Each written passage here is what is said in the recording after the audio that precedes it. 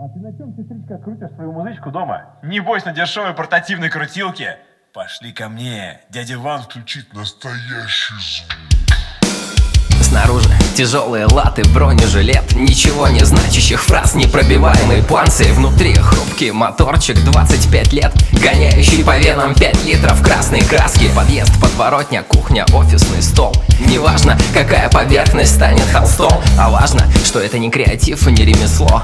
Эту гуашь нам не смыть с ножа и кроссовок. Такие недокартины, скорее этюды, все чаще на флешках мобильных и на ютюбе. Хочу багровый экшен, съемки с происшествий, чтобы шерсть дыбом вставала от увиденной жести. Загружен новый ролик, поставил +1. Новая доза мяса мне просто необходима. Так, в медицинских целях для снятия стресса. Это не безобразно, чувак, это естественно. Отдыхать от повседневной суеты и возни, как-то расслаблять, что ли, уставший организм. Холестерин, адреналин, эндорфин, святая троица, спаси меня и сохрани.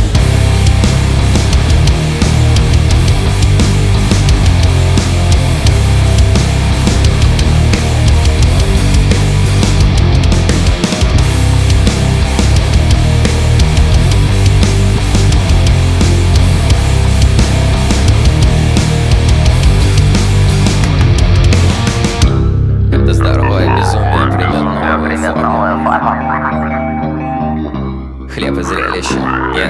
Нет. Жесть и перформанс. Кресло поудобнее. Ведро попкорна. 20 минут в HD отборного хардкора. Я всегда смеюсь, я не умею плакать. Я улыбаюсь на улице кошкам и собакам. Посмотрите на него, ну разве не смешно? Ему же море по колено, да, у него нет ног. Я всегда смеюсь, я очень позитивный. Мне никогда не бывает тошно и противно. Посмотрите на него, ну разве не смешно? У него капают слюни, да, он умалишенный. И что может быть лучше, когда ты в жопу синий, бейсбольный бит ты бьешь витрину в магазине. Даешь старое доброе, блять, ультранасилие. Идет в багровых тонах заводной апельсин.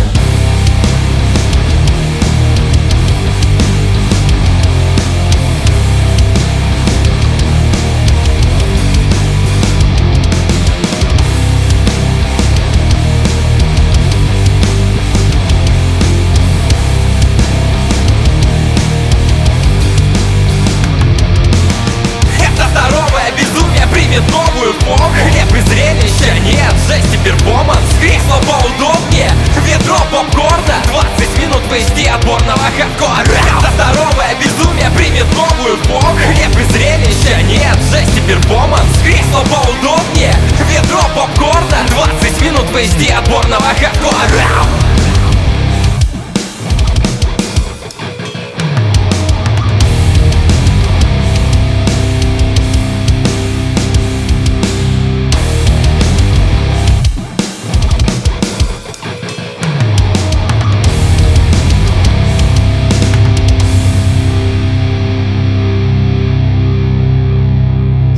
Сегодня, встретимся сейчас.